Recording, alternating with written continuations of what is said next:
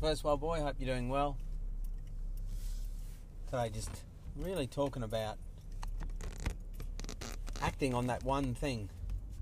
Really define all of the things that you're doing into one action to move forward.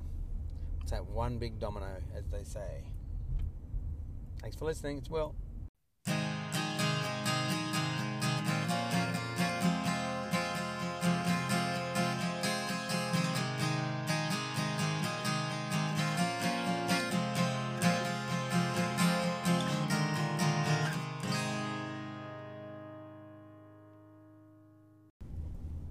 Hey guys, welcome to First World Boy. Hope you're doing well. Beginning of 2021, and just working on the music project, and it's really come down to reminding myself, like, what is just that next big step? There's a million things to do, and you can look anywhere on YouTube nowadays, Instagram, and there's all these systems you can follow, and there's all these processes you can do, and there's all these gurus you can listen to. And one of the things I notice, they do tell us a lot of reasons, and they're telling us our truth, and that's nice to know that people can articulate our fears, people can articulate our obstacles. But what happens is we keep listening to people telling us about our obstacles. You know, and in a way, although it can make us feel human and it can be positive, it also have a negative effect that you end up doing a lot of low-order tasks while you found people who are like you, who have the same obstacles. And the opportunity lies in just knowing the next big thing to do. What's the next big action that's going to move you forward? So you might do 10 things and feel like you're getting anywhere, but if you're honest with yourself and look back, you'll say, okay, I've got all of these pieces of my puzzle, but the puzzle's not done yet. And sometimes with music, we look too far ahead, you know, or how do we have to stream? How do we have to know everything? Be sort of a know-it-all. So if anyone asks us, we can tell them the process, but have we made the leap? And I found myself,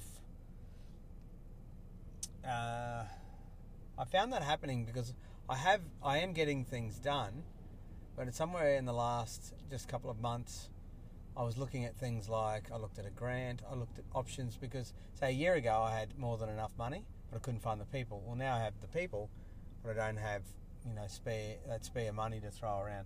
So I have to get it right. I also have people to connect with. So I've now found all those pieces, and it's become evident to me that when someone asked me what I'm doing, I couldn't bring it into one succinct action. So I worked on that just quickly, and everything that I'm doing is to just go to the next step, and that's to become a recording artist. And there's world-class musicians everywhere who haven't simplified that process. What are they doing? So you're a performing artist because you do your gigs, you're busking, session musician, things like this. So you're performing and you earn an income, getting that satisfaction. It's either a part-time thing or a full-time thing for you. But I think your next viable option when you're looking at it as a business to become a recording artist. So you have an offer, which is your product, your music, and anything that's peripheral to that. Merchandising, books, and really looking at how you make, now that you've got that business part running, what's after that? And it's usually touring. So that's to show off your performance and show off your products. So you're tying the two together. And then along that process of going from, if we look at it as what I've done in the book Amped, those 5 parts, you're really looking to understand your social interactions as an artist, so social artist, and you're a performing artist. Then you're a recording artist to make product, and then you're touring. You're harvesting all of your effort, whether it be your product, your performance, or your social side, and and then that entails access to whether you shift from streaming into vinyl and radio, or whether you use them as proof to attract more collaboration.